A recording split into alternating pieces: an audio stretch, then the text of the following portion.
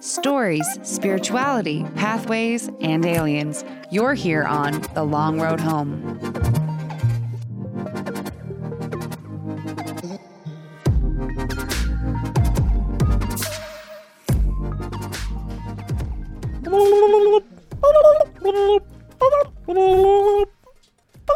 That's a sound that your turkey made before its head got cut off. Oh. Happy Thanksgiving! Happy Thanksgiving! How's it going, everyone? Are you guys ready to eat all the things? I'm assuming, I know I am. Yeah, I'm assuming you might already have by the time you listen to this. We're releasing this on the day of Thanksgiving. This is true. Maybe you're in the kitchen, smelling things cooking.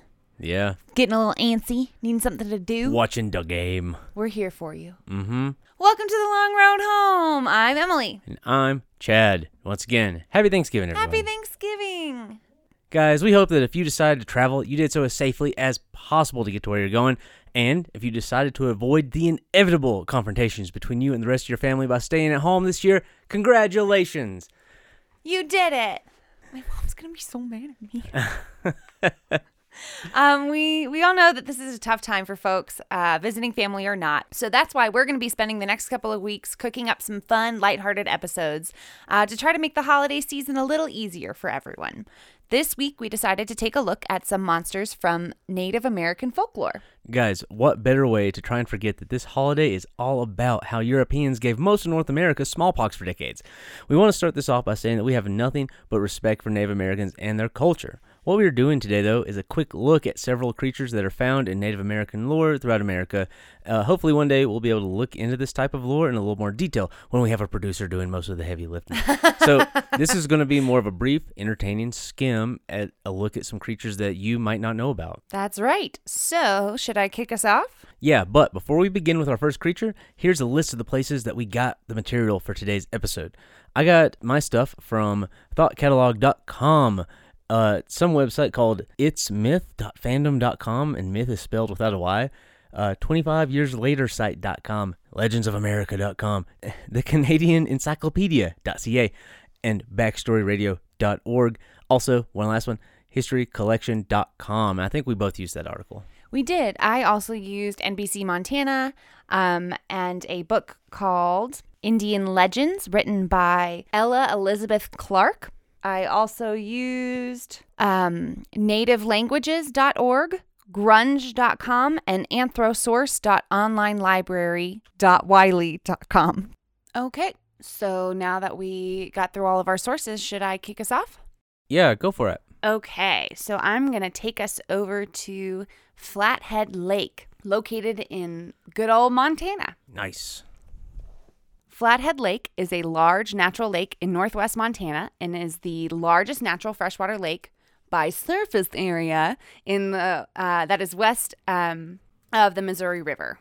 Oh, cool. The lake is a remnant of the ancient massive glacial dammed lake, Lake Missoula, of the era of the last interglacial. So it's a big lake. Yeah, it's huge. Just to give you an idea on where it is and how big it is, Flathead Lake is 7 miles south of Kalispell and is approximately 30 miles long and 16 miles wide, covering 197 square miles. That is a lot. It is massive. We've driven around Flathead Lake. It's humongous. Beautiful area. Great methamphetamine as well. Oh my God. Jesus. So it's actually larger in surface area than Lake Tahoe, but is much smaller in volume due to Lake Tahoe's depths. But Flathead Lake is actually pretty deep as well. It has a maximum depth of 370 feet. So, you got a big old lake in your mind? Yeah. Okay. Yeah. I had never been to a lake that big until we went to Flathead Lake for the first time. And it was really cool to see how choppy the water is. It felt like you were at the beach almost. Yeah, it's strange to be at a lake and not really be able to see the other side very well. We don't have lakes like that in North Carolina. The story of a monster in Flathead Lake originates in a Kootenai traditional legend. The following is an excerpt from Indian Legends from the Northern Rockies. The first Indians lived on an island in Flathead Lake not far from Elmo, which I looked it up, and that is a small community on the southwest side of the lake, kind of near Polson. One winter, they decided to move camp. They crossed on the ice carrying packs on their backs. As two girls got about halfway across the lake, they saw an antler of some animal sticking up out of the ice. The antlers were about 2 feet long. "I'll chop it off," said one girl. "I might need it." "Don't touch it," said the older girl. "It's kind of a mystery, an antler growing out of the ice. We mustn't cut it." But her friend was determined, although she did realize the danger. "If anything should happen in the ice," she asked, "do you have any power to escape?" "Yes, I'd become a ball," replied the older girl. "That's my special power. Have you any power?" "Yes, I'd become a round buckskin target. I'd get to land that way." Oh, like a parachute? I believe so. That's something like all those old like origin tales and stuff, the things that people morph into. It's very interesting, and it's So very strange. casual, like just casually dropped in these stories. I read this story in particular was confirmed on multiple different sites and was told in almost the exact same way. So I thought that was interesting. Anyway, the girls waited until the other people had almost reached the shore. Then, with sharp-edged rocks, they began cutting the antler. When they cut through to the middle, the antler began shaking. Then the ice around them began shaking. Soon it split into chunks and pieces. As the ice between the girls and the shore broke, the head of a monster appeared, shaking its huge antlers. Now, this is interesting, too. We should note that the antlers don't come up in any other stories. Maybe it's because the girls cut them off. I don't know. Yeah, I thought that's what like the whole point of the story was, is they cut them off. I guess not. Quickly, the girls called on their powers. One became a ball, the other a round buckskin target. They reached the shore safely, but one half of their people were drowned. Brutal story. Yeah, they fucked up. Yeah, they did. And then it goes on to say, that is why there are few Kootenai Indians. The monster was never seen again, but our people never again went very far in the lake. Not many years ago, some white men who were fishing on Flathead Lake said they had seen a strange animal in the water. Whoa. So, yeah, that's it for the excerpt that I found in that book. However, there are a lot of other local tales. But before we go any further, if you haven't kind of guessed by now, this being a lake monster, the Flathead Lake monster is supposed to be very similar to that of Loch Ness. So much so that locals even named this monster Flessy. Flessy. Very creative. It's not as good as Old Hank. Or Old Ned. It's not as good as Old Ned. It was not very original. Favorite lake monster name. That's definitely probably going to be one of the better cryptids we come across, name-wise. Yeah. Mm-hmm. Elusive, Old Ned is. So, according to retired newspaper editor Paul Fugelberg, local tales of the Flathead Monster go back more than 100 years. It was supposedly first reported in 1889 by Captain James C. Kerr of the lake steamboat the U.S. Grant, who claimed he and his 100 passengers saw an unusually large whale-like object in the water. According to the story, one of the passengers on the steamer shot at the creature and sent it diving for safety. Like any true cryptid tale. Shoot at it. You shoot at it. You just shoot at it. Contemporary reports of sightings of Flessy by local residents and visitors average between 1 and 2 each year. However, in 1993 alone, there were about 13 reports. The monster is usually described as a large eel-shaped creature, round with a wavy body like a snake, 20 to 40 feet long, having brownish to blue-black skin and grayish-black eyes. No horns anymore, though. No more antlers. Yeah, I think they cut them off. In some stories, I will say, in some You versions, assholes! they had made it through the antler when they awoken the beast. Yeah. So that quote had said that they were in the middle of it. But, I don't know. They knocked it loose, at least. According to Fugelberg, quote, "When I was the editor of Flathead Courier at Polson, author Dorothy Johnson, then secretary of the Montana Press Association, advised me to not treat sighting reports lightly in newspaper and magazine articles. She said, I don't think the monster should be done with tongue in cheek. You have eyewitness accounts by people who were scared and don't think it's funny." In a more recent story, Jim Manley and his wife Julia were near Big Arm in 2005. Their boat battery died and they were waiting for a ride. They had been swimming alongside the boat and were relaxing when they heard a strange noise. Quote, "I remember saying, look, that's it, we're seeing it," Jim Manley said. "I knew immediately because the descriptions are all the same. It was like 25 feet from what we could see, and humps. 13 years later, it's still like I can see it. It hasn't changed my belief," Julia explained. "We heard a loud splashing. That's the part nobody can explain to me.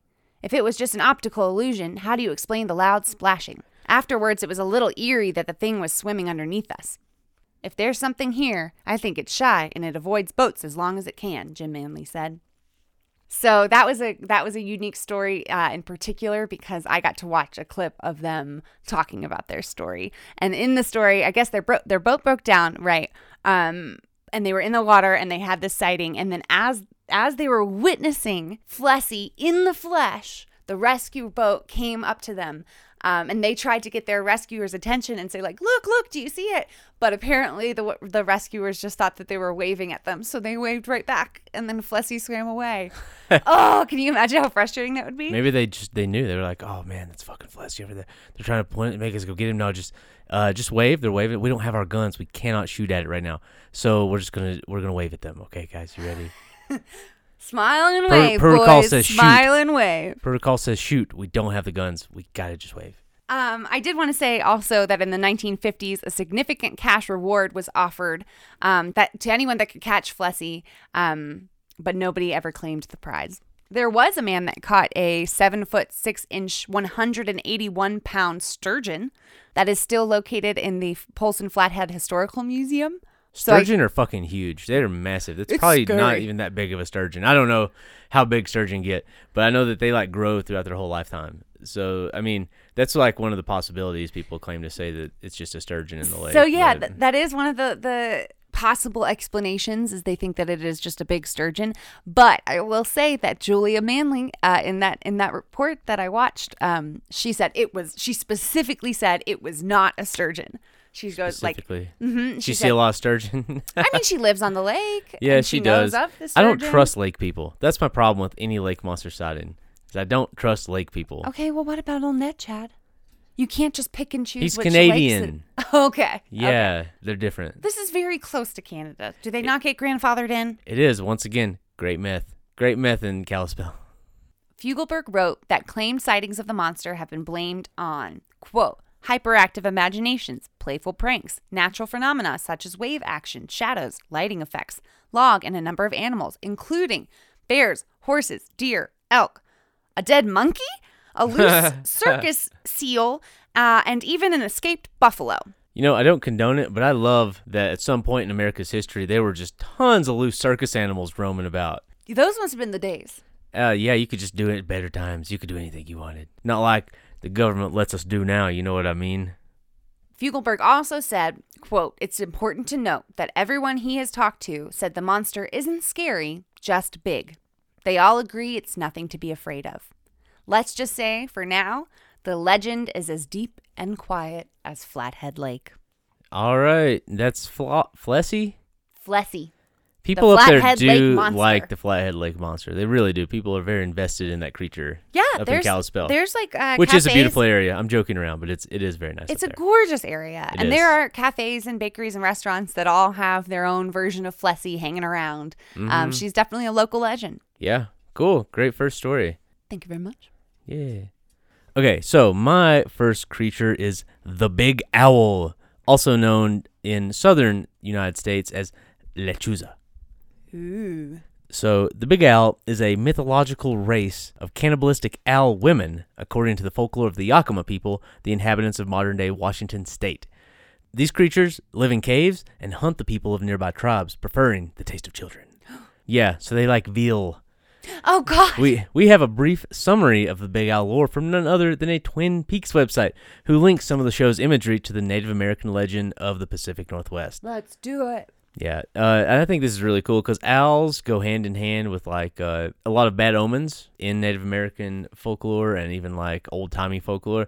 And also, gray owls are associated with aliens. Oh, really? Yes, and sometimes they're seen they're seen one after the other. That's what I'm trying to say. Gotcha. Jesus, it's fucking stuck in my brain. Am I having a stroke? Anyway. No, it's just the year 2020. Anyway. Just fried I have a fried egg in my skull right now. Anywho, according to the article, owls are often seen as a portent to evil in many of the tribal mythology in the Pacific Northwest. There are a few stories about the owl women in the Yakima tradition that are of interest. They were ancient people who ate members of tribes and also amphibians, but their favorite food to hunt were children.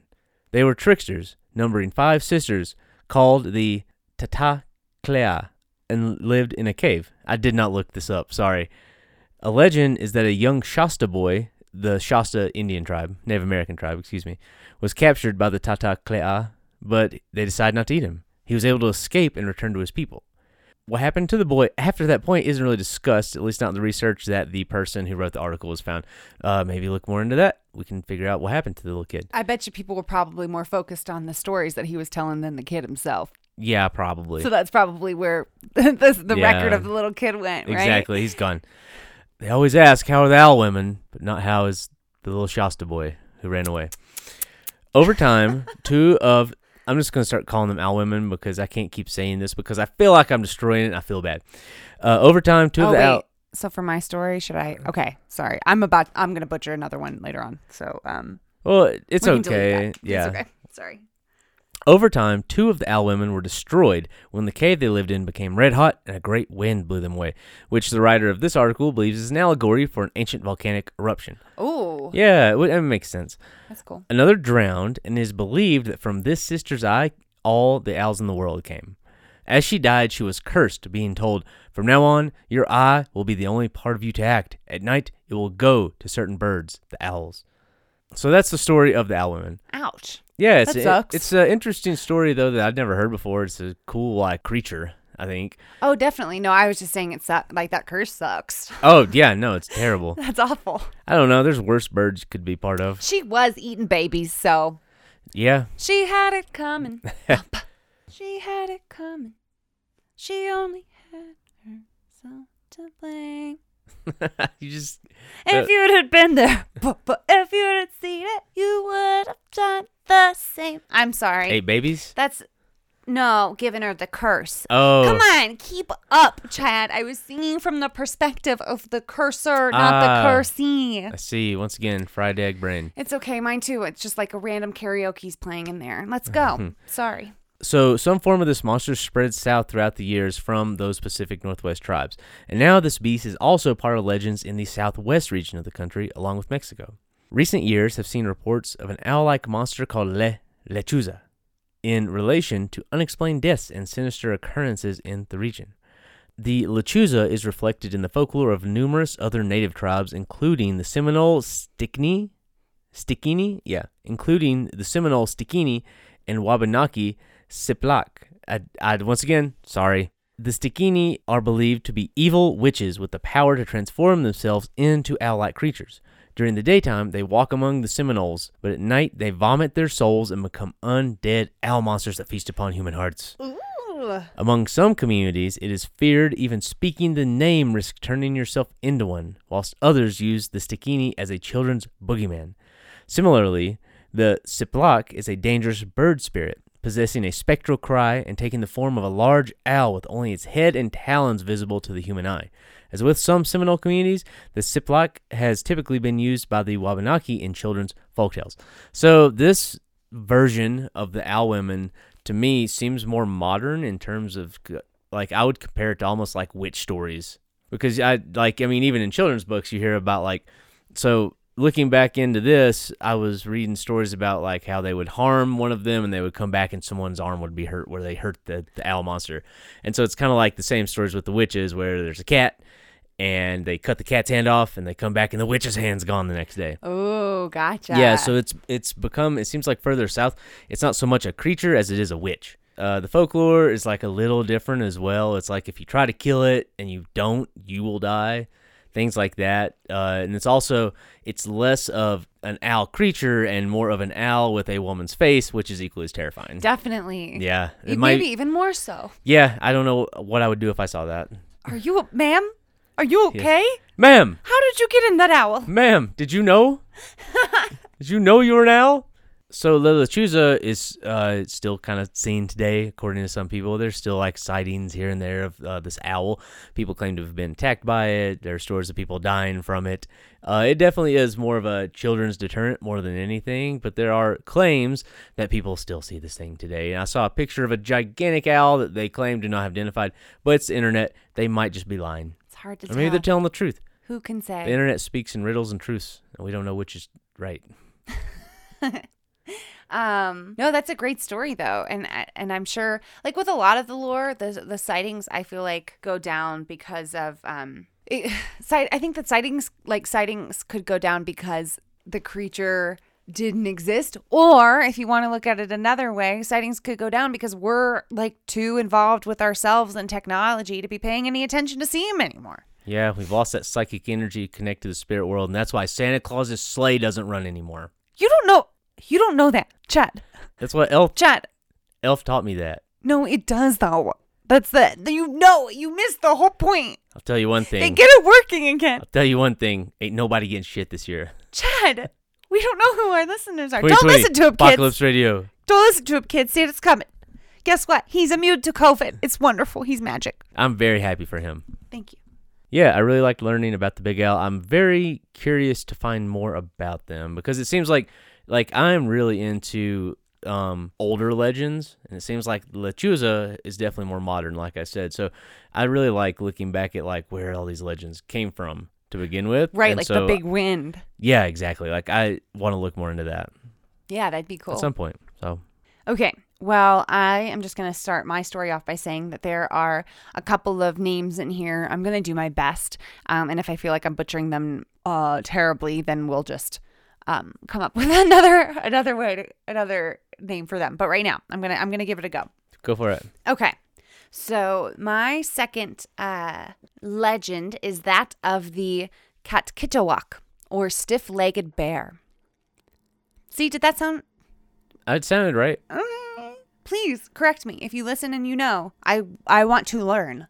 Yes. There's just We both do. Unfortunately, a lot of these names and legends actually have multiple pronunciations, and I have trouble with all of them. So yeah. Anyway, the First Nations people of Eastern Canada, such as the Cree, had a creepy legendary creature known as the Katsituwak, or stiff-legged bear, according to native languages. These bears were a bit larger than your typical bear, but were also hairless and had oversized heads. They also had an unusual way of getting around. Their legs had no joints in them, so the stiff-legged bears hobbled around with an unusual gait, which would probably be deeply unsettling if you saw it in the wild. Yeah, it's like 4 peg legs jogging around. I always pictured him walking upright. But I think that that's probably more accurate. It's Upright? like those people, That's even scarier. It is scarier, but I think you're probably right. It's like those people that walk around on the 4-legged stilts. Yeah. Ugh. Yeah, that's what we're talking about here. And of course, These people are very talented. they are. Let's just talk about that for a second. They're very gifted in being creepy. Yeah, I've never been on stilts. That takes a lot of commitment. Yeah. To be that 4-legged stilt person. It does. And also the like guys body that strength, right? Yeah. Like. What about the people that are on the bendy, the big poles that just swing back and forth? Pole. That just swing back and forth, just high as balls. I'm assuming. Do you think they're roped in? I don't know. They're living life on the edge. They are utterly How do free. you get down? I don't know. How do you get up? They are free spirits. Our listeners don't know what we're talking about. Because Look I it can up. see you going like this with your arm, but they can't. Literally, just Google bendy pole people. It's going to be some weird strip club. No, it's not. It's going to be these people. No, I was right. Oh, were you? It's not what I'm talking about. Pole moves for bendy back ideas. That's okay. Don't Google bendy that. poses pole. Well, what? The bendy pole people. It's right here. Sway poles. Good job. Yeah. So don't Google bendy pole people. Don't Google bendy pole people. Google sway poles and check them out. We're way off course. Happy Thanksgiving, everyone. Happy You enjoying that turkey? Thanksgiving. How's the dextrotryptamine going into your body, making you sleepy? Are you hiding in the bathroom listening to a podcast, just trying to make it through? I spent plenty of bathroom time at home during Thanksgiving. Just waiting. Okay, so how did we get here? Voluntarily reading shampoo bottles, ignoring my phone. You know what's really funny is at the start of this sentence, I actually cut it off mid-sentence and was gonna come back to the end of the sentence, but so we're gonna take it back. We got to stilts and pole people because we were talking about the Katsituwak and their unusual gait because they had no joints in their legs, but also it loved to eat humans. Well, of course. What good monster doesn't like just the taste of human flesh? Something about us is mighty tasty. So I think it's because humans probably taste good, but also I think it's also kind of like a fuck you. I mean, if you were this like crazy mystic being living on Earth, watching humans think that they were like tough shit, wouldn't you also kind of just be like, fuck these humans? I'm eating your baby. Yeah. These guys need to be humbled a little bit. They're getting a little too wild. Just a little bit. I could show them how these stiff-legged bears roll. Mm-hmm. So I wanted to include this part because I thought that it was interesting. While these monstrous bears are folklore, it's worth noting that hairless bears do exist, such as Eve, who was found in 2017. Yeah, she's cute. She's cute. She was found in California, underweight and unable to grow a coat of fur. According to the Humane Society, bears with mange, like Eve, or other illnesses can also lose some or even most of their fur. So that's what happened to little Eve. She's better now, though, But right? she's better now. Yeah, good for her. They put her into rehab, and she's looking great. She's thriving. She really is. But I just had to include that because that was a reference to a hairless bear that I saw recently. She has all her joints, though. She does have all of her joints, and she's very petite. So the following story is a Native American tale that I found in an anthropology journal. Cool. Kudos to finding all the actual tales as well. Thank you. I had a lot less luck. I really wanted to find some of the stories, so I dug in a little deep. Deeper and deeper. Okay, so then this one also has a Native American name, and I'm going to do my best with it. Sekabek was living near a mountain with his sister. Every time he started to go hunting, he would begin to sing, and so she would know he was about to leave. This time, she began to fear for him and said, "Don't go over that mountain or you will be killed. There's a monster living there who eats people." "Do not say that," he replied. "Every time you tell me not to go somewhere, it makes me afraid. Why do you not want me to go over there? What people has the great beast eaten?" "He has killed and eaten our dear parents," said his sister. "Oh no! How can he be known, and what is he called?" "He is very large as that rock," which I should note that there's a note at the bottom. It's not a rock, it's a mountain. Ah, okay. Mm-hmm. He seems really, not super concerned. That his parents were Oh, eaten. no. It's almost like he was complicit. You know, it's kind of funny, these stories, they really just want to jump right in to, what the creature is. No, I mean, so, yeah. This is the whole, why shouldn't I go? Well, because it killed our parents. I'm going to go kill it. That's it. There's no... That would be traumatic, and I am sure that he needed a moment to process this before. Entertainment was just easier back then. So she continues. "He is very large as that rock, and he is called Katsitawak, or stiff-jointed bear. Do not go over there because he will eat you too, and then I will be alone." And she began to cry. Sekabek, however, took his bow and arrows and went over the height of the land to the place where the monster was said to live. When he got to that country, he went along looking for signs of Katsitawak while singing his hunting song. "Stiff-jointed bear, I am hunting him," he sang over and over. That's it. That's it. So I did a little bit of grouse research last summer, and that's when I was going up the trail, I saw a whole lot of bear fur and a whole lot of fresh bear poop. And I did something similar, and I just shouted, "Hey, bear," for an hour and a half.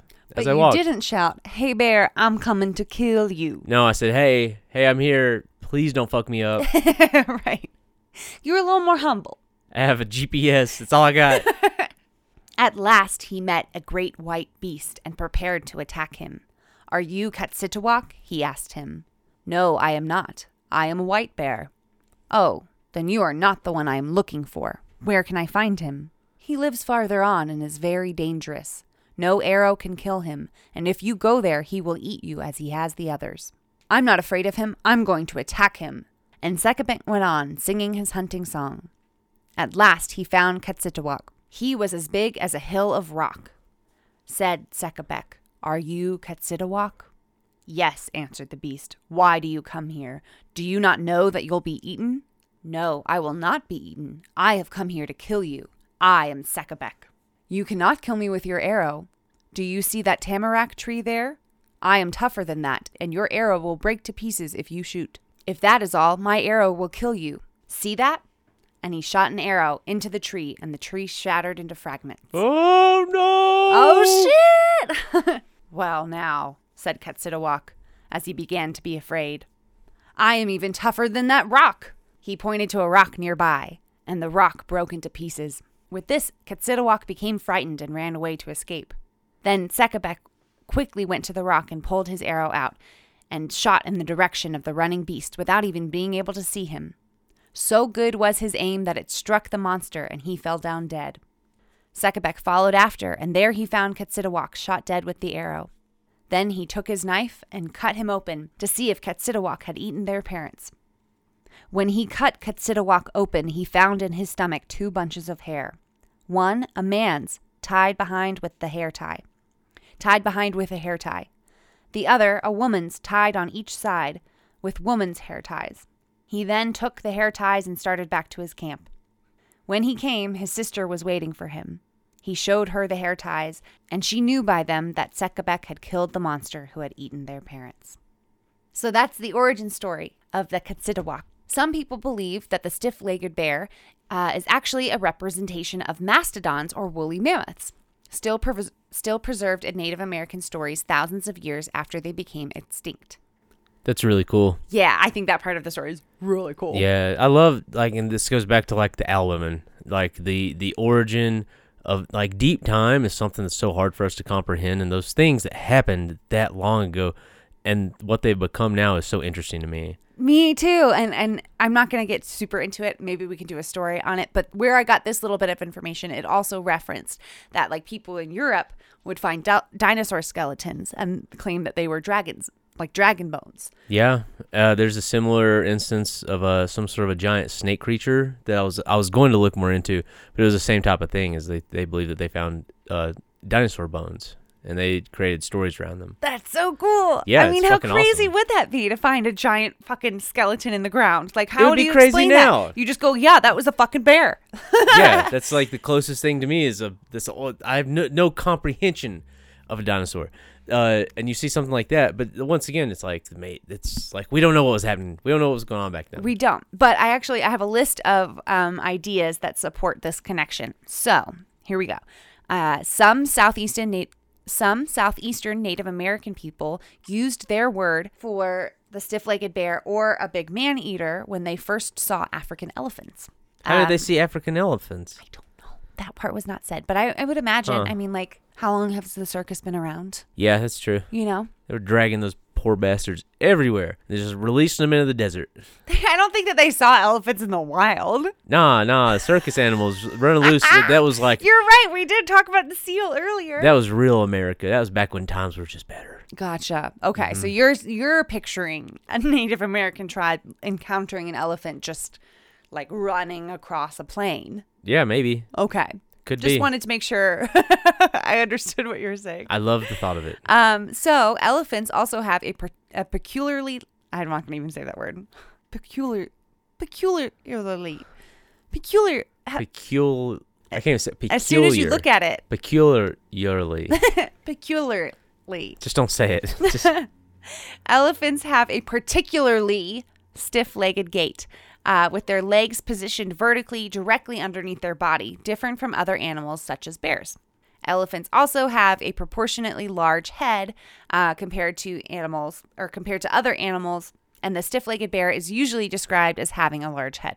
The stiff-legged bear is frequently described as similar in size and strength to the mastodon. However, there are also several ideas arguing against it. Native American storytellers in most tribes described the creature as being a giant bear, a creature these cultures were very familiar with, and it would have been hard for them to have confused it for something else. yeah, that's fair. I mean... Right? Like, they know bears. They do. So why would they call it a bear if it wasn't a bear? And in every story that we know of, stiff-legged bear is a carnivore that eats people. Elephants are vegetarians. The Paleo-Indian ancestors of the storytellers were hunters of mammoths/mastodons, not their prey. So if a cultural memory of an extinct animal had really survived for thousands of years, that's a pretty big part of it. Yeah. Is that they don't eat people.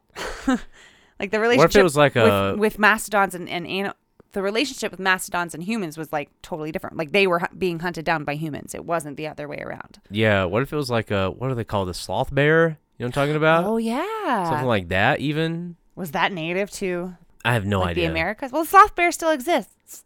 Yeah. I mean, to me, that sounds like the closest thing. Is he stiff-legged? He's Does slow. he have joint issues? And I'm sure he's swinging, like if he's anything like the sloths of the day, slow as fuck. I don't know. And probably swings around real slow. Maybe enough to look stiff. I don't know. True, but you got to think about the size. But also another important thing to note is that the stiff-legged bear is never mentioned as having a trunk. So if it was an elephant or a mastodon, they'd probably be talking about the trunk. But going back to what we said earlier, I didn't realize that I had included this in my story. This kind of thing has been known to happen before, with dinosaur fossils being reported as dragon bones in both Europe and Asia. An elephant's large head and stiff legs could be observed by looking at its skeleton, but its trunk would not have been preserved. So maybe they weren't talking about actually encountering it. Maybe they made these stories based off of discovering the bones. Yeah, could very well be. Once again, deep time, no clue what was going on back then. Furthermore, mastodons have had sharp teeth. So no shit. Yeah. So actually 18th century scientists thought it might have been carnivorous. Native Americans could have thought the same thing if they had come across the fossil. Man, that's crazy. I did not know that. Yeah. Isn't that crazy? Yeah. Cool. The third possibility is that the stiff-legged bear is not based on an elephant and is exactly what storytellers describe it as, a mythological bear the size of an elephant. Bears would have been a lot more familiar to Native American storytellers and audiences, and it's very common worldwide for mythological monsters to be giant versions of well-known animals. Additionally, there's different version of this story in other tribes as well. So there is a story of a hairless bear in the Penobscot tribe, in the Cree tribe of Canada, in the Alabama and Creek tribes, in the Iroquois tribe, and the Shawnee and Lenape tribes as well. At any rate, whatever the inspiration for the stiff-legged bear story was, they are told in many different tribes throughout North America. Well, and the legend lives on today. Cool. Well, I think a lot of these stories, but it's like almost like a genetic thing where these types of images were ingrained in like our ancestors, right? It's like snakes. You see a lot of dragon type material coming up. Anything with sharp teeth. Anything that's dangerous to humans, typically, I think genetically is like in our DNA to be afraid of, right? Definitely. And so it's only natural that stories like this will pop up pretty much everywhere. And the exaggerated details probably just get bigger and bigger. Yeah, exactly. Just it's more of a warning than anything else. Is like to stay away from this type of thing because it will fuck us up. Right. We are just small meat snacks. They're like, don't shoot the arrow at the bear. You're not a good enough shot. Exactly. You're gonna die. Can you break that? Fucking blow up a mountain with that arrow? No, don't chase the bear. All right, our final creature of the night is the Wendigo. Now, I know someone out there is probably going, what about a skinwalker? Skinwalker stories are a dime a dozen on the internet right now, but I am very interested in the skinwalker, but that is going to be an episode all its own because there's totally of its own. It seems like there's just there is more, at least on the internet, more lore in regards to the skinwalker. The Wendigo is more of a small story, it feels like. To speak to the skinwalker too, I want to be really cautious before we take on that episode because you're supposed to be careful about what you say about those guys. Yeah, so that's going to be a time-consuming, maybe multi-part series. Yeah, could be. So for now, we're focusing on the distant cousin of the skinwalker, the Wendigo. It is a supernatural cannibalistic monster believed to exist by several Algonquin tribes, including the Ojibwe, Saulteaux, Cree, Nescapi, and Innu, to reside in the forests of the Atlantic coast and Great Lakes region of North America. While most stories have the Wendigo appearing with some human characteristics, a minority of interpretations tell us about an evil spirit possessing a human and turning them into a monstrosity. A Wendigo is typically created through human cannibalism or by an individual overcome with avarice and greed. Ooh. Yeah, so Wendigos are formed when someone eats another human. Even if they're like starving, you become a Wendigo. So Wendigo can be spelled a couple of different ways. And according to the Canadian Encyclopedia, just as there are different versions of the word, there are many variations on the creature's appearance and powers. Sometimes, Wendigos are described as exceptionally thin, with the skull and skeleton pushing through its ash-colored mummy-like skin. Other stories describe the Wendigo as a well-fleshed giant who gets proportionally larger the more it eats. According to other legends, the Wendigo has pointed or animal-like ears with antlers or horns sprouting on its head. A Wendigo's eyes have been described as sunken or glowing like hot coals. Sharp and pointy teeth, extremely bad breath, and body odor are also often traits of a Wendigo. From what I've read, the antlers and sort of the deer-like face you see on the internet when you Google Wendigo is not part of Native American folklore at all. That's just something that some fucker on the internet came up with and smacked it all together. Somebody on Tumblr. Yeah, exactly. Feeling a little spicy. Exactly. And so now it's pretty much, part of the Wendigo lore, at least to white people. So I have a Algonquin legend that describes the creature as a giant with a heart of ice, Sometimes it is thought to be entirely made of ice. Its body is skeletal and deformed, with missing lips and toes. The lips and toes go missing because it has an insatiable hunger, and oftentimes it will eat its own skin. Oh. Yeah. It's munching on its own toes? It's like really bad chapped lips, and then you just are peeling your fucking lips off. They're gnawing at your toes. Yeah. Another story from the Ojibwa tribes describe it as a large creature, as tall as a tree, with a lipless mouth and jagged teeth. Its breath was a strange hiss, its footprints full of blood, and it ate any man, woman, or child who ventured into its territory, and those were the lucky ones. Sometimes the Wendigo chose to possess a person instead, and then the luckless individual became a Wendigo himself, hunting down those he had once loved and feasting upon their flesh. Oof. Yeah, Wendigos, they fucking around. And they're eat always me, hungry. bro. They're constantly hungry. Just freaking eat me. I don't want to be you. They would nibble them toes right off.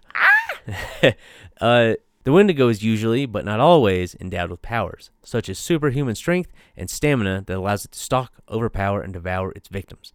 Wendigos are usually credited with exceptional eyesight, hearing, and sense of smell.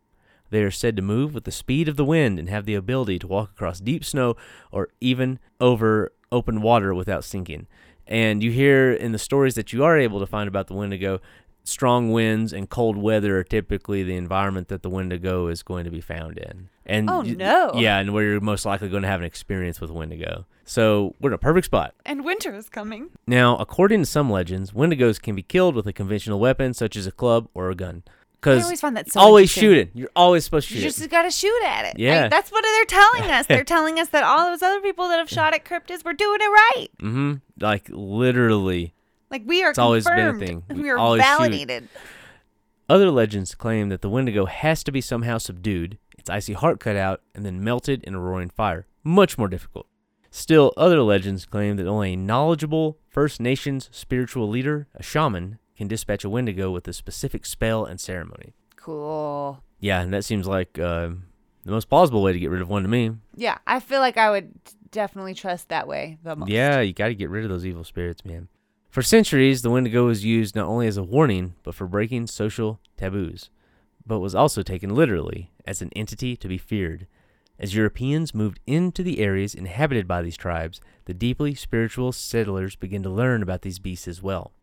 The first European written account of a Wendigo was by Paul Lejeune, a Jesuit missionary who lived among the Algonquin people in the early 17th century in what is now Quebec. In a report to his superiors in Paris in 1636, Lejeune wrote, "This devilish woman." Oh yeah? We're going to add French to the list? Okay. This devilish woman added that the Wendigo had eaten some Atikamakikan. I don't know.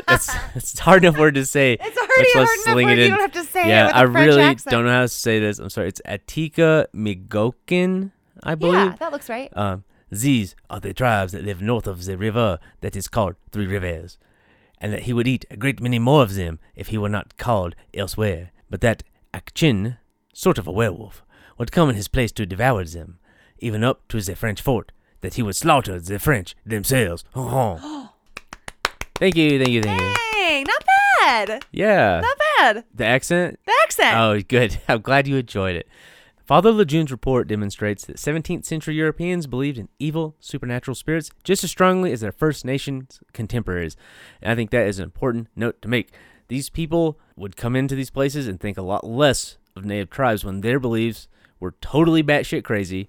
They believed in these spiritual beings just as strongly as a lot of these other nations did, but instead chose to view them as totally out of their minds. Yeah, for no reason. They were racist. Absolutely. In fact, Father Lejeune's report predates the Salem witch trials by nearly 60 years. Missionaries in what became Canada continued to report legends of the Wendigo until well into the 20th century. Stories could also be found on the western frontier in the 1800s among Plains indigenous peoples and employees of the Hudson's Bay Company. Those were fur traders, so they operated deep in the woods. Some Hudson's Bay Company traders' records describe encounters with indigenous spiritual leaders, claiming to descend into fits of religious passion. Indigenous peoples often accuse these people of being Wendigos.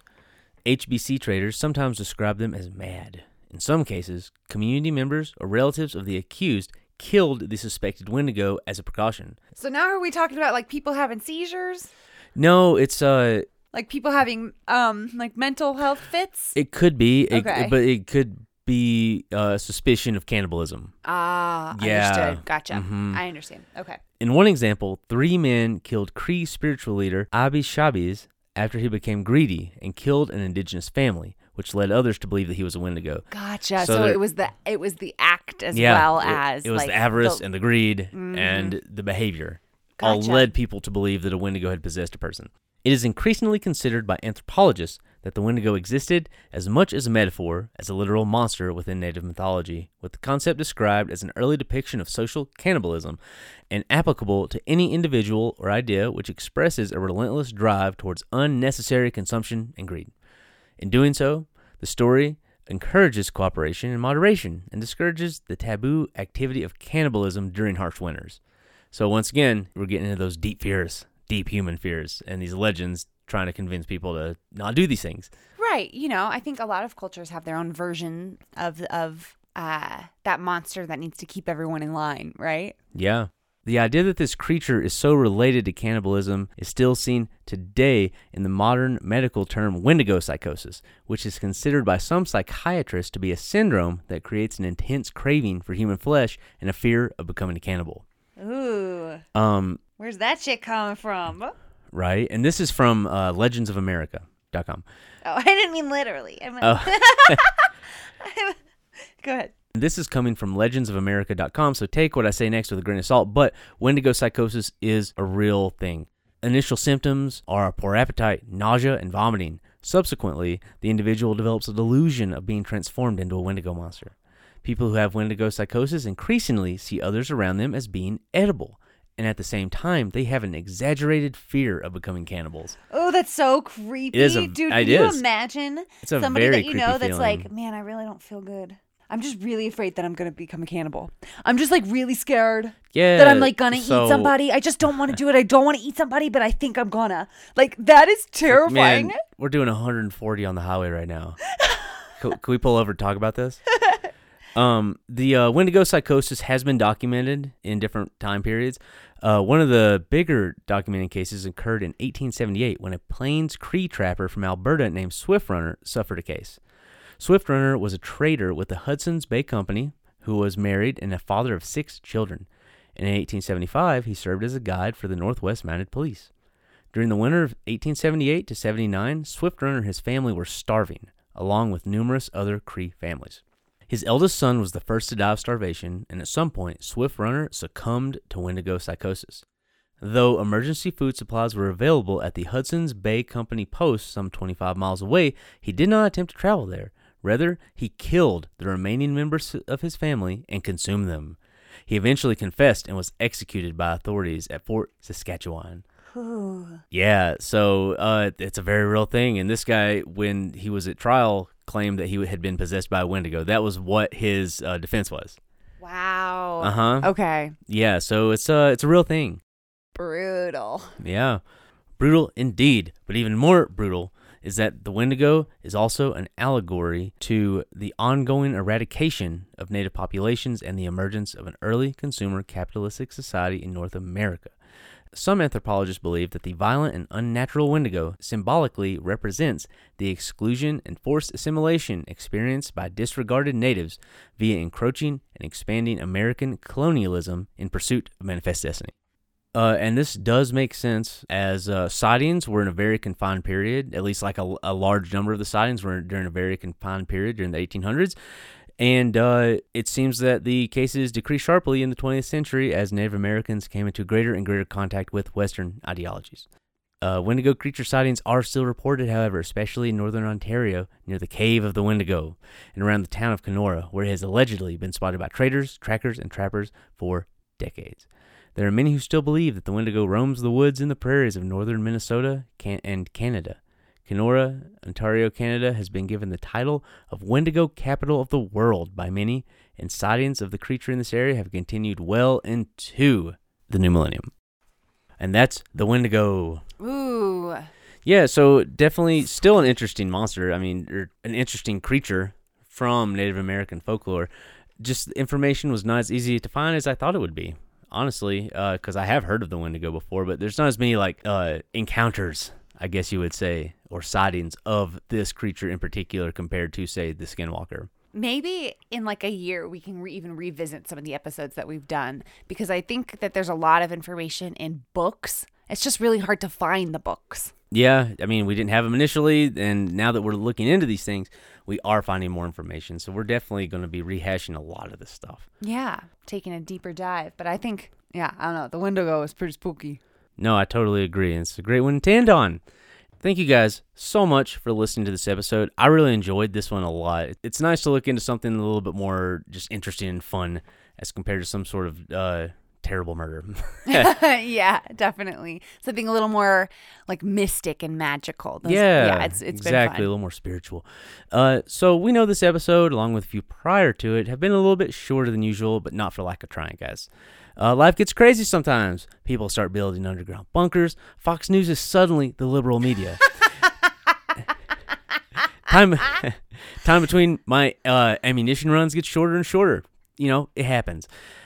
Well, with the holidays in full swing, we hope that you'll remember we are also humans, and we're pretending that everything is fine just like you. We have a bunch of great episode ideas for you guys in the works to go throughout the holidays. Each one a fun little investigation into a topic that may very well be looked into a much deeper level at a later time. But we do have a few multi-part episodes in the works, so be on the lookout for those after the start of 2021. Let's just get through this year, y'all. Yeah, we're just trying to get you guys some fun entertainment to get us through into January. And once that happens, we're going to be in full gear, baby. We're going to be going deeper and deeper and deeper into some really awesome topics. Yeah, we're going to be hitting the books hard. We're going to be teaching y'all lots of stuff. But like I said, let's get through the next month. Yeah, and enjoy the holiday season if you can. Before we say anything else, I want to say Happy Thanksgiving, you guys. Happy Thanksgiving again. I hope that you enjoyed your day, whatever it looked like. Hopefully your daughter... Oh, are retail workers even being forced to do Black Friday this year on Thanksgiving? Absolutely. Fuck. Well, if that's Absolutely. happened to you, I'm sorry. I've been there. It sucks. You're going to get through it. But I wanted to say before we wrap up that I'm grateful for each and every one of you. Oh, that's very nice. We didn't even mention that at the start. I know. That's also part of what Thanksgiving is about. It's about showing gratitude. So I wanted to show gratitude to our listeners. It's very kind. We are very thankful for each and every one of you and the people that have been listening since the start. We have so much more to give you. So thank you guys so much, and we are very grateful for you. And I'm grateful for you, Emily. Oh, I'm grateful for you, Chad. I'm grateful for Montana and Mothman and the Wendigo and all these great stories. Yeah, it's been a lot of fun. It has. So you guys know the drill. Are you ready? Are you ready to like and subscribe? You can follow us on Instagram and Twitter at @the_LRH_pod. You can also find us on Facebook at the LRH Pod. And check us out on patreon.com/the LRH podcast. We got a lot of goodies for our subscribers over there. We got merch. We got a Discord channel. And we got some exclusive content all on Patreon. Check it out. Y'all, don't forget, you can email us if you have an episode idea or a problem with us. Yeah, if you got something to say. If you got something to say, you can say it at thelrhshow@gmail.com. Yeah, feel free to contact us there. Please do. Also, you guys, if you do want to hang out with me just a little bit more than you are right now, you can find me on Twitch at weary_TTV.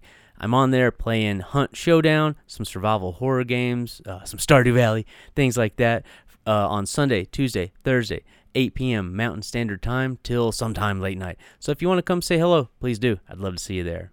Yeah. So is that it?